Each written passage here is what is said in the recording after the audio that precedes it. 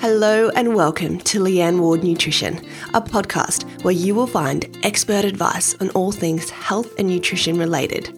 Each week, we will discuss my 3 niche areas of gut health, emotional eating, and sustainable fat loss.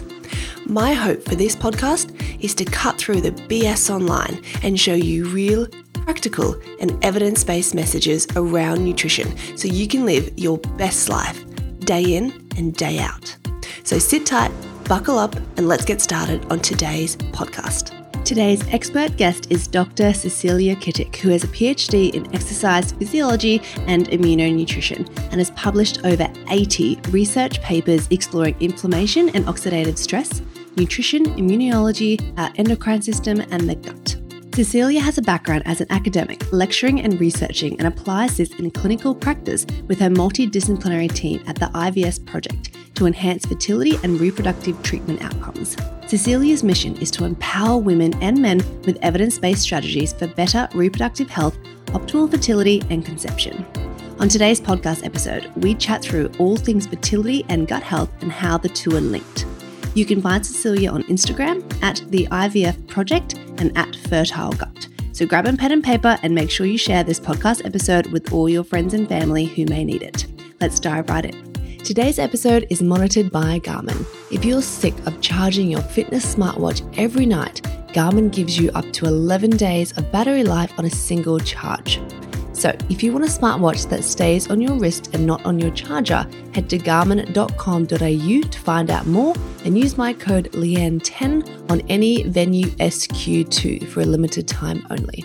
Now here's our podcast.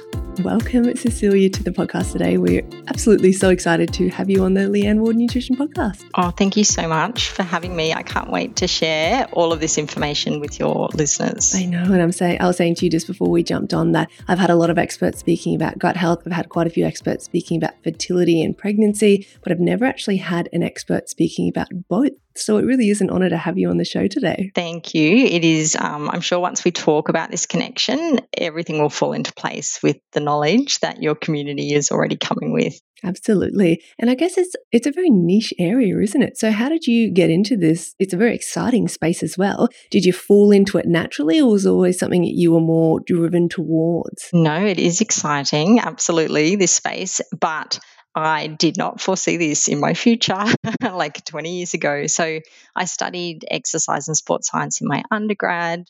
And during that time, I was exposed to research. And that was just the light bulb moment. It just became my passion. And I was so excited about the fact that we could answer questions that no one knew the answers to. So during that time, I was doing lots of cycling, a lot more than I am now, but I was really interested interested in how people adapt to different training loads and why some people could do huge amounts of training and not get sick, not go into overreaching, overtraining, but then some others, would do similar loads and end up really quite sick or overreach. So in my honours, I was really interested in looking at, I'm always about getting to the level of the cell. So if you're telling me that taking vitamin C is going to increase my progesterone levels, I want to know why and what's going on at the cellular level. Mm-hmm. So I was really interested in my PhD, or with my honours, I looked at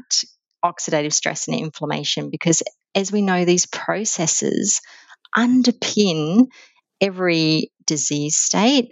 When we're looking at our fertility, we're going to get to talk about that a bit more, but essentially they also influence our adaptations to training and how well our immune system's working, our endocrine system, our metabolism.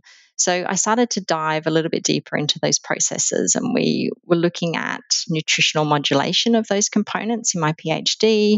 We've been interested in looking at curcumin and fish oils and colostrum and leucine and beta-alanine and caffeine, and understanding essentially how nutrition can modulate our physiology and help in managing our immune system and function so that we can optimally, have the best health possible. So even all those years ago when we were looking at this research, I actually said in my thesis, there was a sentence saying, I think this is working because it's impacting something in the gut. Like we knew that when these compounds were taken, it wasn't essentially like they were being broken down and immediately absorbed directly as is and having an impact.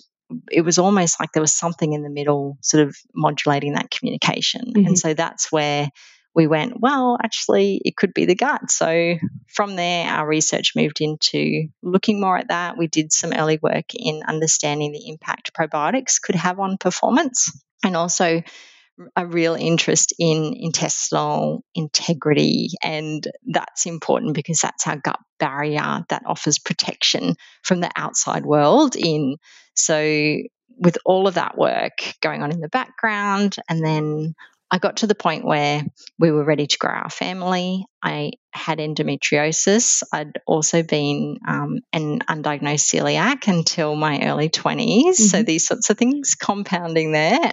And I had my first endometriosis surgery when I was 21. And at the time, I remember the specialist just saying, yeah, we've done the surgery. You might have trouble getting pregnant. See you later. Mm-hmm. And so obviously at 21, I wasn't thinking about it, mm-hmm. but came back many years later. And in trying to grow our family, we tried for a few months. And I thought, I know I've got endometriosis. IVF is the solution. Let's go down that pathway. Mm-hmm. And it wasn't until going through lots of fertility treatment that I really stopped and starting putting all the pieces of the puzzle together in understanding IVF has no impact on the quality of your eggs and sperm or your uterine receptivity. It is not doing anything to modify that. So we started looking at the factors that we did have some control over, and we're very lucky now that I've got my beautiful son. And but it was certainly, a bit of a journey in going through that. Now, after that, went back researching, lecturing, teaching, and it was actually a colleague at work who talked with me, and he knew my journey, and he'd said, we're giving up. We're stopping IVF treatment. It's, just been really too hard. And in my mind, I'm thinking, there are so many things you can be doing to help potentially improve the outcome of your treatment. And no one is talking about this. No one at the time asked me or my husband about our health. No one asked what we were eating. No one asked about the type of activity we were doing. No one asked about the stresses in our life or our work environments. And so I was just going, we have to change this landscape. We need to actually make sure that people are getting evidence-based information about how they can improve their chance of pregnancy success. So I know we've talked about those words, fertility and pregnancy, Leanne, but I think it's really important that your listeners know this is not just about getting pregnant. This is about our general reproductive health and well-being, okay, and having a healthy menstrual cycle and all of the benefits that brings with us as well. So that led us to we have our multidisciplinary clinic called the IVF Project, and we see people across the globe, and essentially we combine exercise physiology, dietetics, and psychology to really actually take a deep dive into those factors that impact the health of our ingredients that go into baby making. That's so fascinating because I've actually had a few friends go through the IVF process as well. And literally, I think the only health marker that a lot of doctors tend to look for is like your BMI. It's like, are you in that overweight or obese category? And if you're not, okay, cool, tick the box. But as you said, it doesn't explain, the impact of the quality of the eggs, the quality of the sperm, the first, 1,000 days. Like we know there's so much from a gut health perspective that we can actually do. Absolutely. And you know that not one client who we have helped achieve a pregnancy have we measured their weight. Mm-hmm. Interesting, isn't it? Yeah. Yeah. All right. Well, let's start, I guess, with the most obvious question. We'll take it right back to basics. What does or why does gut health matter in terms of fertility? Like, how do they both go together? Why do they both matter? Well, absolutely. Like our reproductive organs may seem a little bit removed from our gut, but our gut is fundamental to our fertility. So I think when we're talking about fertility, it's important in thinking about, well, what are the predictors of fertility? What makes healthy eggs and sperm and a healthy uterus that's receptive? So when we think about those healthy elements of the baby equation, it really comes down to looking at predictors of success for that relate to what's the antioxidant status of that egg and sperm? What environment are they maturing in our follicles? What's the content of that follicular fluid? What's the polyunsaturated fatty acid content of that? How much oxidation is going on? How many immune stimulating endotoxins are present? And those are the things that impact our conception ability and those ingredients. Now, when we start to think about what's impacting those and we come back a little bit, it starts to make sense that our gut, who is the master controller of all of these things like our metabolism, our immune function, our endocrine system, our mood, all of that is controlling the environment that our eggs and sperm are maturing in, and even influencing what's going on in our uterus. So our gut microbes are, outnumber us. They are very predictive of even our weight. If we were to sequence our own human genome, it might predict weight 50% of the time, whereas if we sequence the microbiome genome, we actually will predict weight about 90% of the time. So these guys are in charge. They are influencing insulin sensitivity. They are influencing our hormone concentrations. They are influencing the level of inflammation that's going on in our body, regulating our immune system and essentially how responsive it is, or overactive it is to certain stimuli. Our gut microbes will actually even produce compounds that are really beneficial for our fertility and help with managing other conditions like PCOS and endometriosis that can impact, why it might be a little bit more difficult in conceiving. And I think when we actually look now, and there's so much data around this, which is really exciting, we actually see dysbiosis or disruption of that gut microbiome is present in PCOS, endometriosis, unexplained infertility, anovulation. So just women that maybe don't have an identified reason for why they're not ovulating. It's the same in PCOS as well. Male factor infertility. All of these are associated with dysbiosis. And that is essentially underpinning a lot of the disruption that takes place as our eggs and sperm are developing. And even a lot of autoimmune conditions are linked back to dysbiosis, aren't they, as well? Oh, absolutely. Hashimoto's. And again, those thyroid components impact our fertility. Looking at rheumatoid arthritis, type 1 diabetes, celiac disease. Celiac disease, endometriosis. All of these are absolutely tied back to the gut. And we know it because when we start to then modify that community, we see a dampening in those things that impact our fertility. Even just as an example, if we take, for example, particular microbes from someone with PCOS, for example. So PCOS is polycystic ovary syndrome, and it's a common reason why people do seek out fertility treatments like IVF. And if you take the gut microbes out of someone with PCOS and you put that into a healthy mouse, that mouse will instantly start to have insulin resistance. It's going to start to have an increase in its circulating androgens, so high testosterone, which again has impacts on our fertility. It is going to then influence fertility and conception. We see an increase in inflammation. We see an increase in circulating endotoxins, so compounds that come from the cell wall of bacteria like LPS or lipopolysaccharide. Normally, if our bacteria is sitting in our gut and it stays in our gut and our gut wall is really nice and we've got a strong gut wall and the cells are held together well, there's no issues, everything's working well. But as soon as we start to have a bit of disruption in that gut community, that dysbiosis causes more inflammation. That inflammation is like a chemical signal to disrupt those tight junctions between the gut.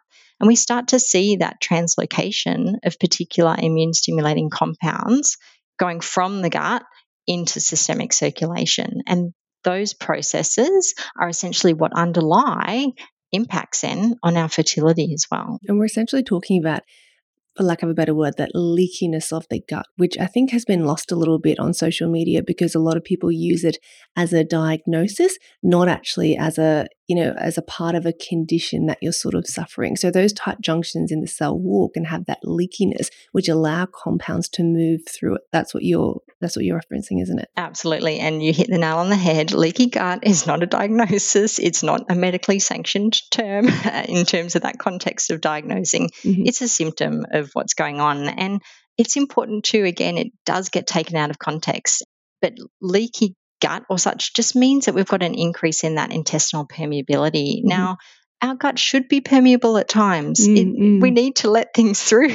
That's how we're getting our nutrients and fluid. But it's about when that increased permeability is present for extended periods of time or it's not resolving. And so there are so much stimulus that can impact the integrity of those tight junctions. We know the presence of inflammation and oxidative stress. We know ischemia reperfusion. So if you're actually restricting blood flow to the gut and then all of a sudden you have a increased return of blood to the gut, that can cause a little bit of damage. My research group has looked at the impact of heat on that intestinal barrier, probiotics, and exercise intensity and mode. And one of my students has just finished her PhD looking at female health and performance and the impact of progesterone and estrogen on that intestinal integrity as well. So when we're talking about what we do, it's essentially looking at how do we improve that gut community? How do we actually get more diversity in there and reduce that dysbiosis? And that will then lead to reinforcing that integrity of the intestinal barrier and then helping manage all those other on-flow effects that we typically see. Oh, I could ask you so many questions right now around that. But what I'm going to sort of, I guess, focus on is really thinking about what good gut health means. Because I guess there's no, textbooks or medical definition for quote unquote good gut health. So to you, we've talked about, reducing down that permeability of the gut health, making sure it's nice and strong and that sort of thing. But what else does good gut health mean to you? Because when I think about it, to me, it's mostly sort of the absence of disease, but also making sure we have a rich microbiome as well. So it's like a two-part. It's reducing down symptoms, but it's also making sure that what we're putting in is flourishing, from within as well. Do you have your own, definition of what a good, healthy gut would mean? Yeah, everything you've said is, again, just setting the scene, because I think often when we hear that word gut health, people go, oh, I don't have any gut symptoms. My gut's fine. Mm-hmm. And I want to really stress that gut health is not the absence of symptoms. And even when we're looking in research and we're actually trying to understand symptoms like, bloating or increased frequency of opening bowels, diarrhea, all of these components, there's sometimes not necessarily a direct relationship between symptoms and integrity of the intestinal wall. So that's a key point there. You can actually have dysbiosis in your gut in terms of the gut community maybe not being entirely happy. Maybe you've got some more pathogenic bacteria in there, or maybe you don't have enough of the good guys in there. That can manifest as fatigue, inflammation, your autoimmune conditions, getting sick frequently, if you have trouble losing weight. Reflux is a big one that many people are surprised to associate with that. You might have acne or psoriasis. So dysbiosis can manifest outside of, and you don't even need to have gastrointestinal symptoms for that to be present. It's really quite interesting. In part of our work, we actually will often look at the microbiome of clients, and that involves there are many ways to do that, but we strongly recommend, if you're going to the trouble of doing that you use the gold standard research grade metagenomic shotgun sequencing to look at your microbiome. And essentially, no one can come, if someone says to you, I can tell you exactly what a beautiful microbiome has in it for species, that's a red flag, because we do not know what the exact makeup of the perfect microbiome is. What we can look at is who's in there, getting an idea of some of the species we know are associated with different impacts on reproductive health, but also, importantly, the function. And that's ultimately what we want to know. It doesn't matter sometimes who's doing the work, it's just show us the outcome and we can start to get a picture of who's living in there, what jobs they're going to do, and how they're going to help out your fertility. Amazing. So gut health is important with or without symptoms. Fertility is very important as well, particularly if you are trying to, start a family or extend your family.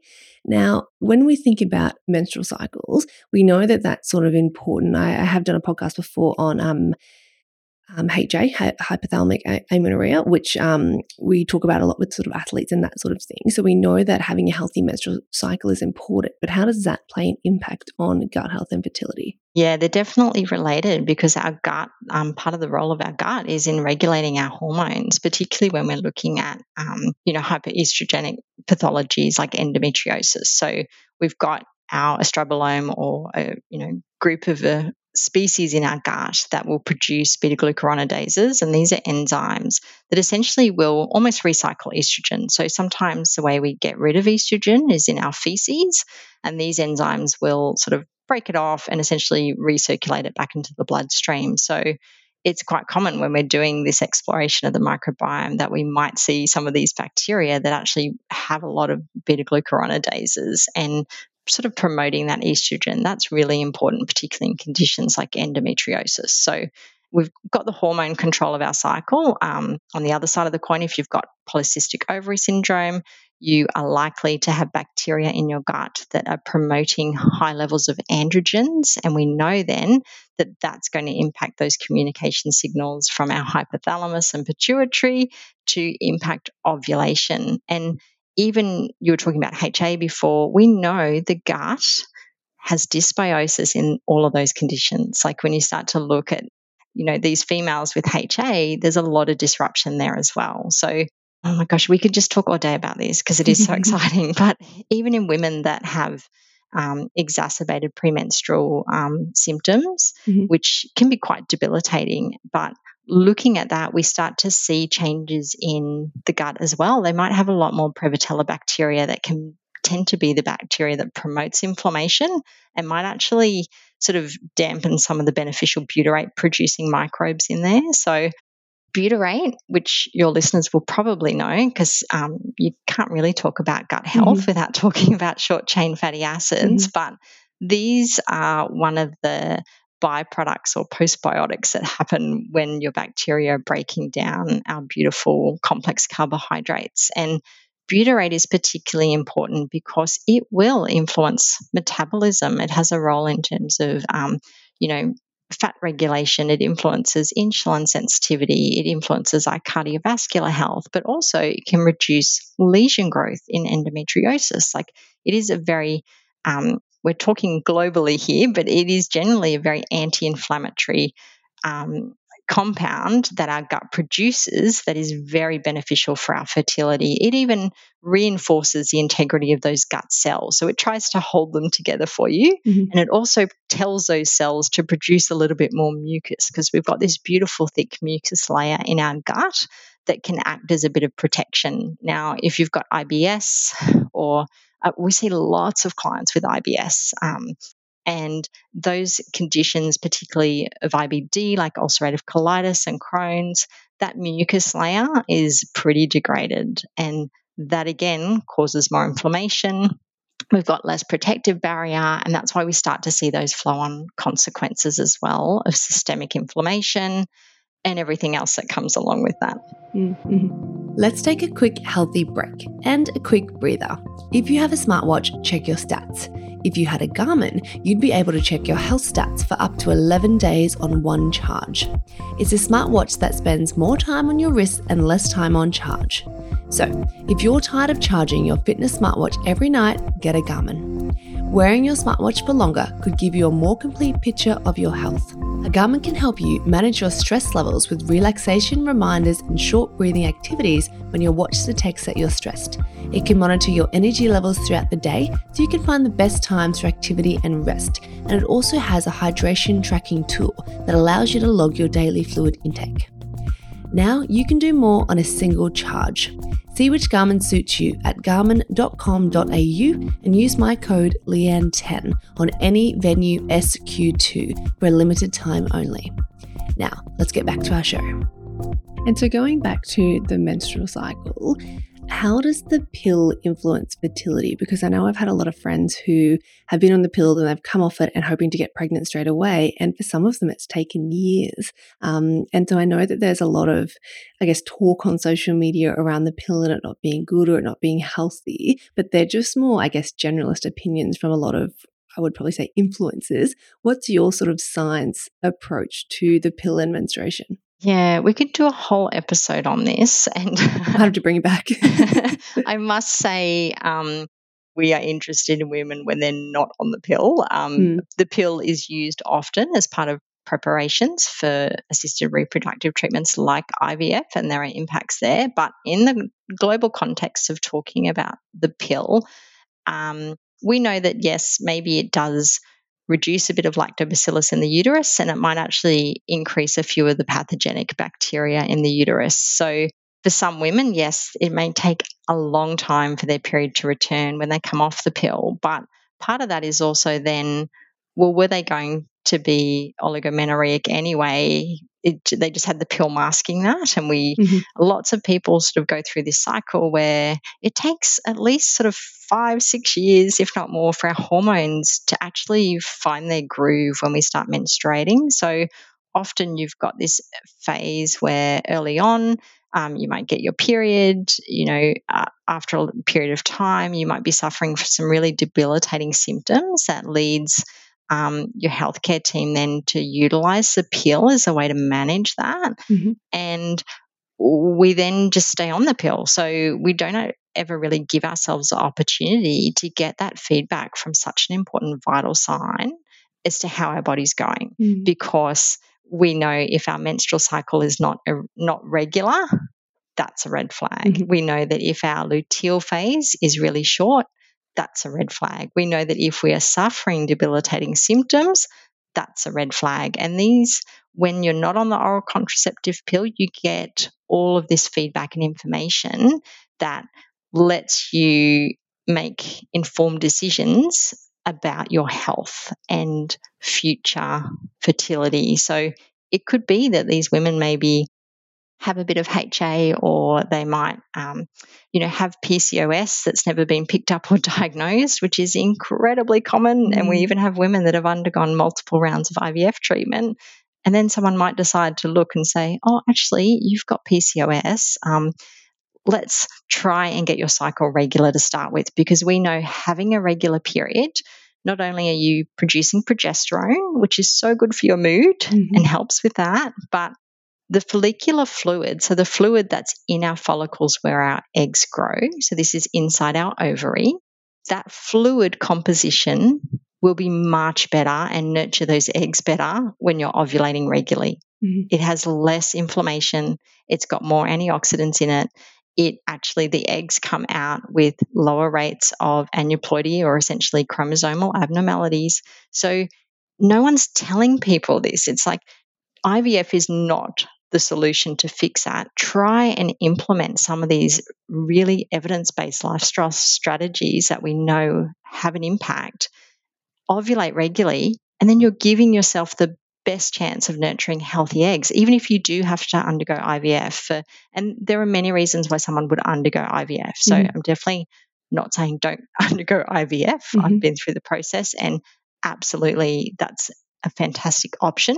I just want you to know that IVF is not going to change the quality of your eggs or sperm or uterus. And honestly, I've never even thought about the fluid you were saying that's, located in your ovaries. It's never even crossed my mind. But as you were saying that, I was nodding and I was thinking that just makes so much sense, doesn't it? It is reflective of the fluid in our bodies. Essentially, it's just this little sort of microcosm of what's going on in our body. If we are not giving ourselves enough nutrients, if we are having high levels of inflammation, if our gut's disrupted, all of that is then reflected in the content of our follicular fluid. Even if we're not having enough omega-3s, all these beautiful compounds that we know are beneficial for our health, then that fluid composition will be quite different. And particularly with endometriosis, so that fluid in our follicles, the volume of our peritoneal fluid, which is the fluid in our abdominal cavity, that changes across our menstrual cycle. Okay, so we've got fluid transiting from different areas of the body And if you have endometriosis lesions present, your peritoneal fluid will have high levels of these inflammatory proteins. You can even diagnose the presence of endometriosis or be likely to pick that up by looking at someone's peritoneal fluid. That's not the clinical diagnosis technique, but in studies where women have endometriosis and those without, the peritoneal fluid will differentiate that. And also the gut microbiome will differentiate that. So this is understanding why endometriosis has such an impact on our fertility. And so what I'm sort of taking away from that is, as women, we really want to know our bodies best and how they're sort of functioning, and are we optimizing our health? And if we're using something like the pill, particularly if, we went on it when we were 16 or 17 just because of, say, bad cramping, like a lot of young women do, and we're still on it when we're 30, it can just almost mask a lot of what might actually be happening behind the scenes. And for a lot of us, we don't actually understand if we have a healthy menstrual cycle, if things are going along as they should, because a lot of these symptoms that we might pick up or even conditions are actually being masked by something potentially like the pill. Absolutely. Absolutely. I think, we're now in an age where women have been empowered with so much more knowledge and research around these components so that we can begin to question and advocate for ourselves and make informed decisions. In no way, again, is the pill good or bad. I think it's looking at individual circumstance, but with all of the knowledge we have now, we're far more aware of these things. I wish someone had been talking about this, like 30 years ago for me.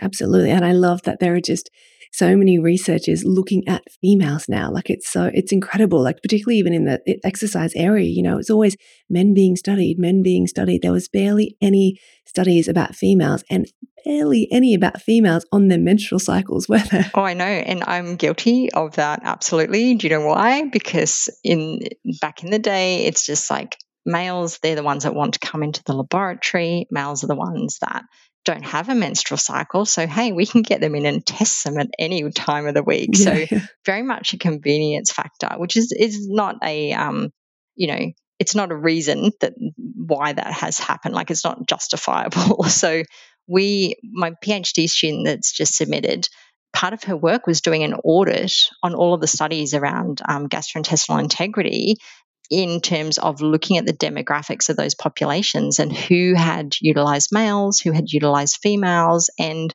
if they did utilize females, were they following best practice in terms of the reporting and methodology around actually understanding someone's menstrual cycle and quantifying the stage of the menstrual cycle rather than, again, if you go and ask most women, are you in your follicular phase or luteal phase, they would look at you going, what are you talking about?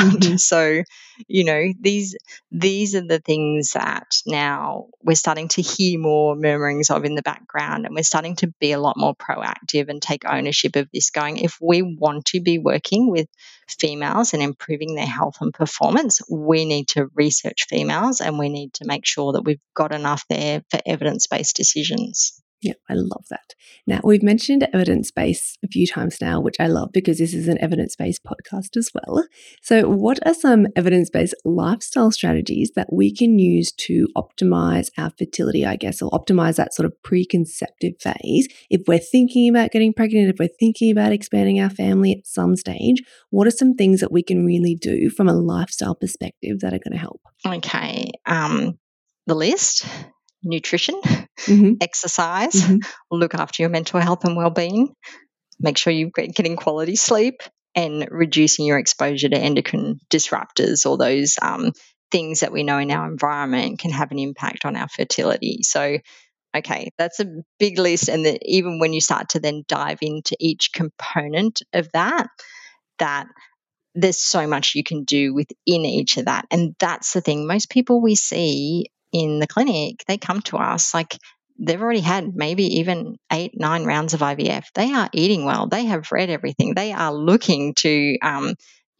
they're looking after their health and well-being. And so, but yet there is still things that we can do for them to improve that chance of pregnancy. So nutrition is a big one, and nurturing our gut microbiome is at the foundation of that. So we even I have a book that's been co-authored with our dietitian who also has a PhD in microbiology. And so we're able to bring these two beautiful worlds together. And it talks about how to nurture that gut. But all of the principles that you hear as that common thread coming through with your evidence-based work, Leanne, apply here. Beautiful whole grains and fresh fruits and vegetables and legumes and nuts and seeds and minimizing animal proteins. But one of the big components that we commonly see is women not getting enough carbohydrate. Absolutely, because people are scared of carbohydrate. They think it's going to make them put on weight, or they've been told to avoid it. And again, like with protein and fats, carbohydrates are so many different things. Like a carbohydrate can be a sugary lolly or a beautiful whole grain cracker. So in looking at fertility outcomes, it might surprise people to know that one of the best predictors of IVF success and pregnancy success, and this is still applicable in the world of natural conception, is actually the whole grain intake in the 12 months before treatment. So that was associated with a thicker uterine lining, increased pregnancy rates and an increased chance of live birth. So, our whole grains are things like barley, brown rice, quinoa, corn, wholemeal bread, teff, like all of those things. And they are fundamental in nurturing our gut bugs because they're providing the prebiotic fibers that our gut bugs need to thrive. So nutrition is a really big part of it, but also physical activity. In looking globally, if you have the balance of physical activity right, pregnancy rates increase in women 100 and 110% compared to women that don't exercise. Oh, wow. And also for men that then undertake some structured aerobic and resistance training can increase pregnancy rates by 90%. These stats will blow your mind. That's crazy. Is that due to the quality of the sperm, Yeah, or just absolutely. the overall chance of them coming together? No, so there's a few different pathways, but essentially when you take semen samples and you look at them before engaging in physical activity and then after a period of 12 or 24 weeks of, I should say sperm takes about 80 days to make. So anything you do in those 80 days prior to providing a sample or, natural conception, that will have an impact. So you can't go, 60 days be really great, adopting positive lifestyle strategies, and then go out on a bender and drink lots of alcohol and expect that your sperm's going to be great, at the 80-day mark. So for 2 weeks. Absolutely, just consistency. But I think with anything we do as health professionals, we want it to be life-sustaining. We want whatever we're doing with clients to be things that become really easy to adopt and routine, and it's about abundance and not restriction. And those are the concepts that we want to give people for lifelong health. Even with what they learn with us will hopefully improve their chance of conception, but then they've got the tools and knowledge that they are applying that forever and a day and influencing the next generation. That's important. I got off track there a bit, but when we're looking at sperm samples sort of before and after a period of exercise, that semen volume will sometimes increase. You will have more sperm in there. The sperm that is in there will have a reduction in DNA fragmentation. It will have higher levels of antioxidants and it will have lower levels of inflammatory proteins. This stuff is incredible. So we've even had clients that have had essentially no sperm present in their semen sample. And then they have engaged in lifestyle modification. And then coming back, they have gone, oh my gosh, you would not believe it. My husband now has some sperm present in his semen.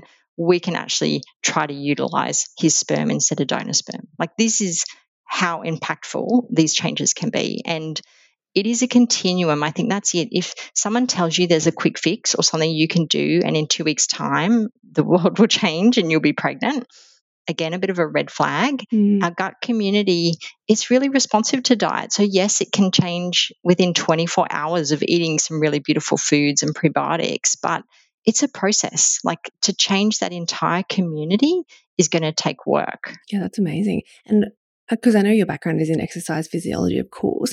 How much or how frequently? Like, I don't know, a lot of people, if they're not exercising at all, they might think, well, that's great, but I can't exercise 7 days a week. I'm busy. I don't have time. I've already got kids, whatever it might be. Is it 2 days a week matters? Is it 3-4 days a week? How sort of often does the research show us we're going to get those beneficial, lifestyle strategies to optimize conception from? Is it couple of days? Yeah, it's all about the balance of physical activity because, like with anything, even from a nutrient perspective, too much of something is rarely a good thing. So, exercise is working because it is nurturing our gut community. It's increasing the beneficial bacteria there. It's increasing butyrate production. It's changing our immune function. And so, all of these are really intricately related. So, when we're talking about what exercise can I do, okay, it's often a very individualized response because what we want to know is, okay, do you have PCOS? Do you have endometriosis?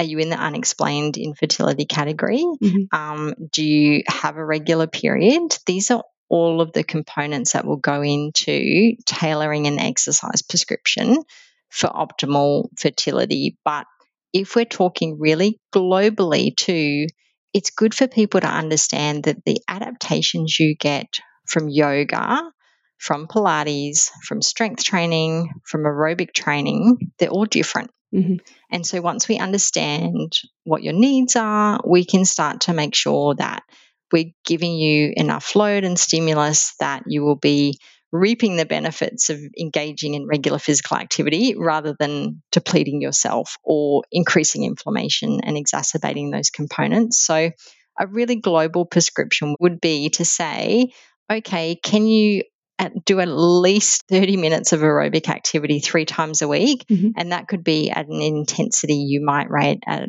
about a 6 or 7 out of 10. So a sort of moderate intensity.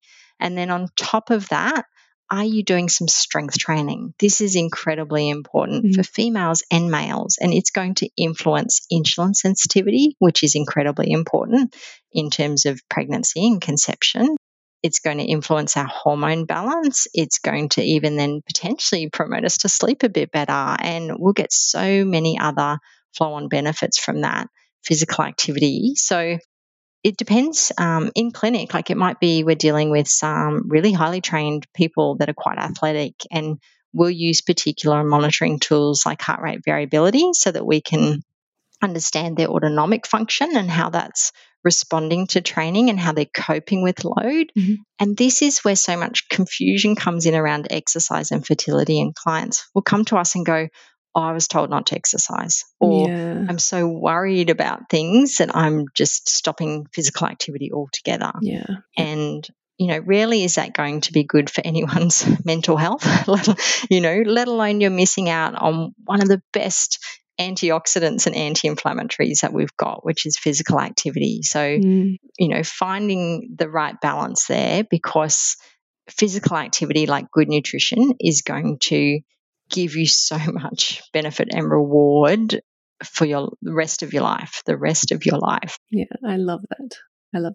Just as a side anecdote, in thinking about that connection between microbiome and performance, it has been shown that women that regularly undertake moderate aerobic exercise 3 to 5 times a week, their gut diversity will be better than women that aren't engaging in regular physical activity.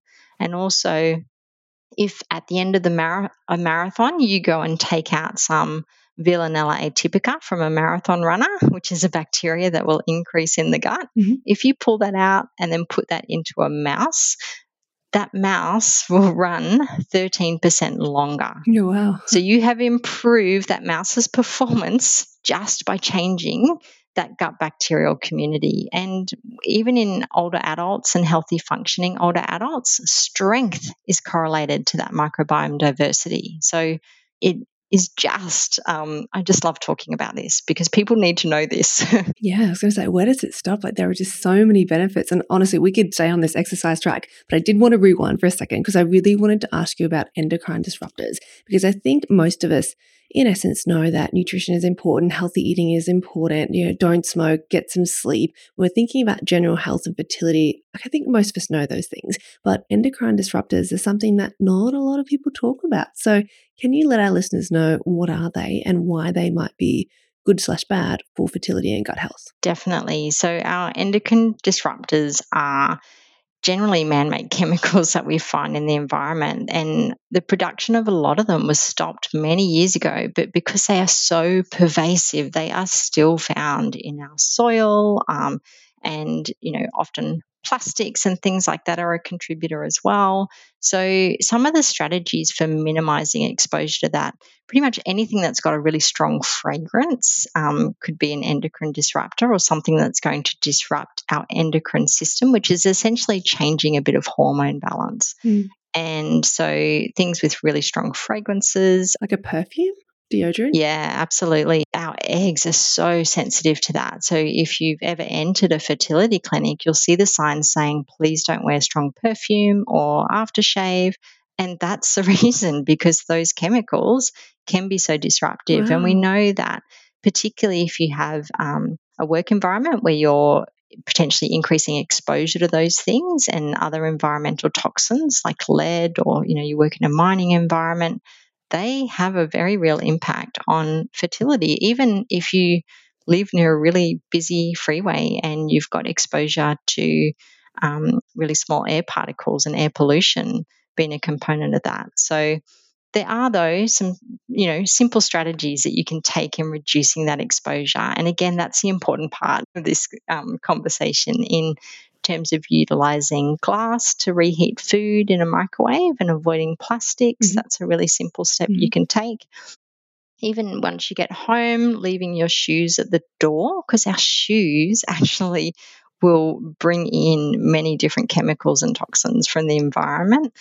I don't go to that level, but it's something that some people can adopt relatively easily, and just have a pair of shoes for the house as soon as you come home.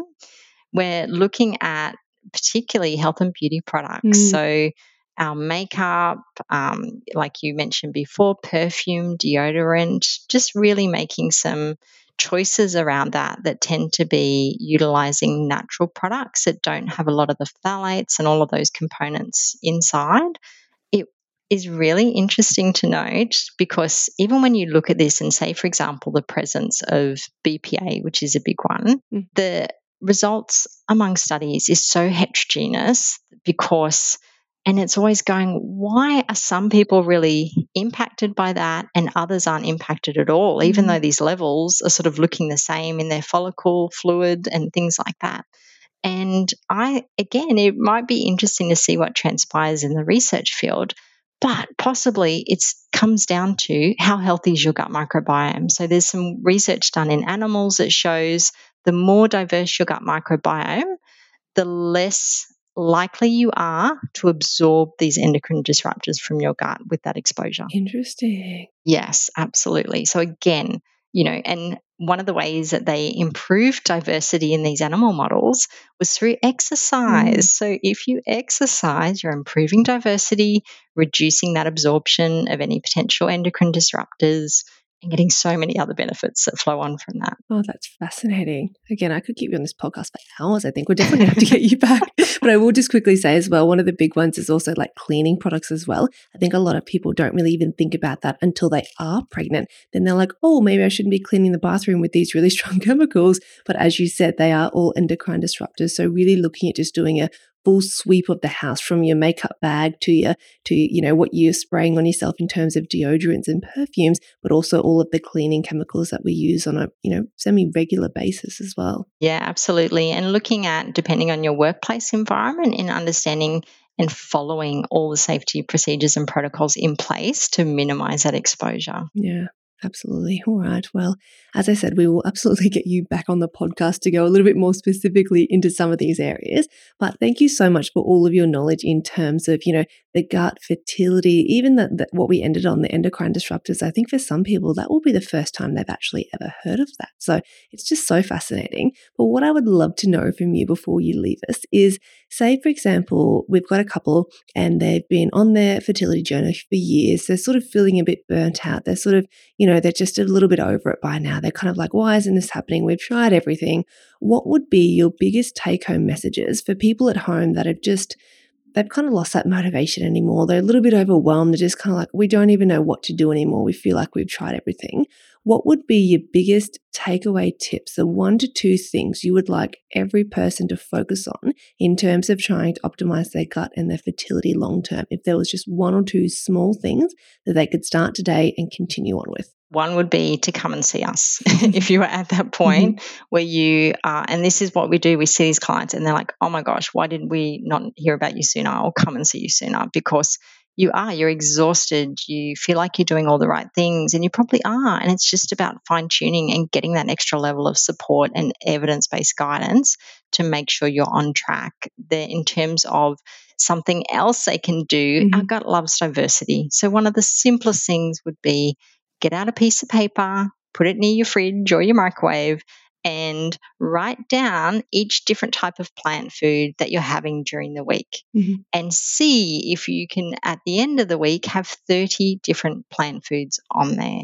And that's just a way of getting us to think about, am I eating the same things every morning, like it's blueberries and raspberries, or, it could be healthy food, but it's the same types of food each week, whereas we really want to feed our gut different prebiotic fibers. So am I having some grains in there? Am I having, different types of vegetables? Am I having different types of fruit? Am I having legumes?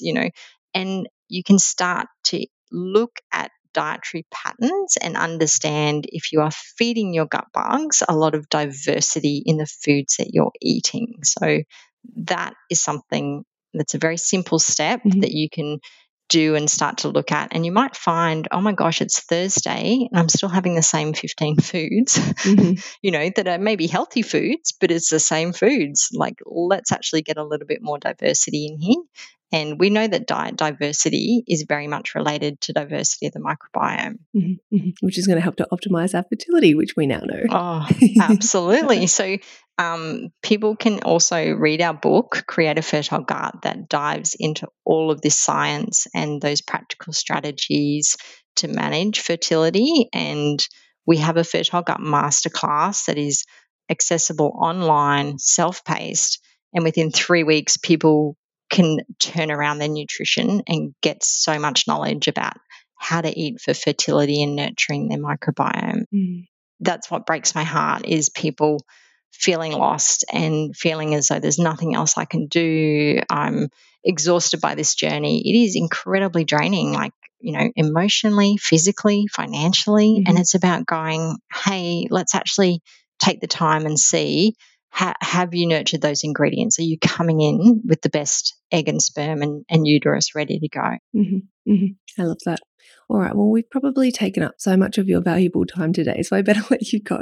But where can our listeners follow you in terms of social media? The book that you were talking about, The Fertile Gut, where can they pick that up at? Absolutely. So you can find me at the IVF Project on Instagram, and then also at Fertile Gut, and you'll be able to get fantastic evidence-based tips and strategies that we post on there. So do follow us at those 2 places, and they've got links to our website, of course, where you can find our masterclass. But our book, Create a Fertile Gut, is available on Amazon, so you can download it. Even if you don't have a Kindle, you can get a Kindle app and you can download and read off there. Amazing. Well, again, thank you so much for coming back on the podcast. And listeners at home, if you enjoyed it, which I'm sure you did, please write in and let me know through social media or send me an email if you would like Cecilia to come back on the podcast, which I'm sure that you would, and what more specific things you would like us to talk about, because I love your background in terms of exercise physiology, and I'd love to delve a little bit more into how, we can really use exercise and performance-based exercise, not just training to burn calories or training to say tick the box and say, oh, we've done that.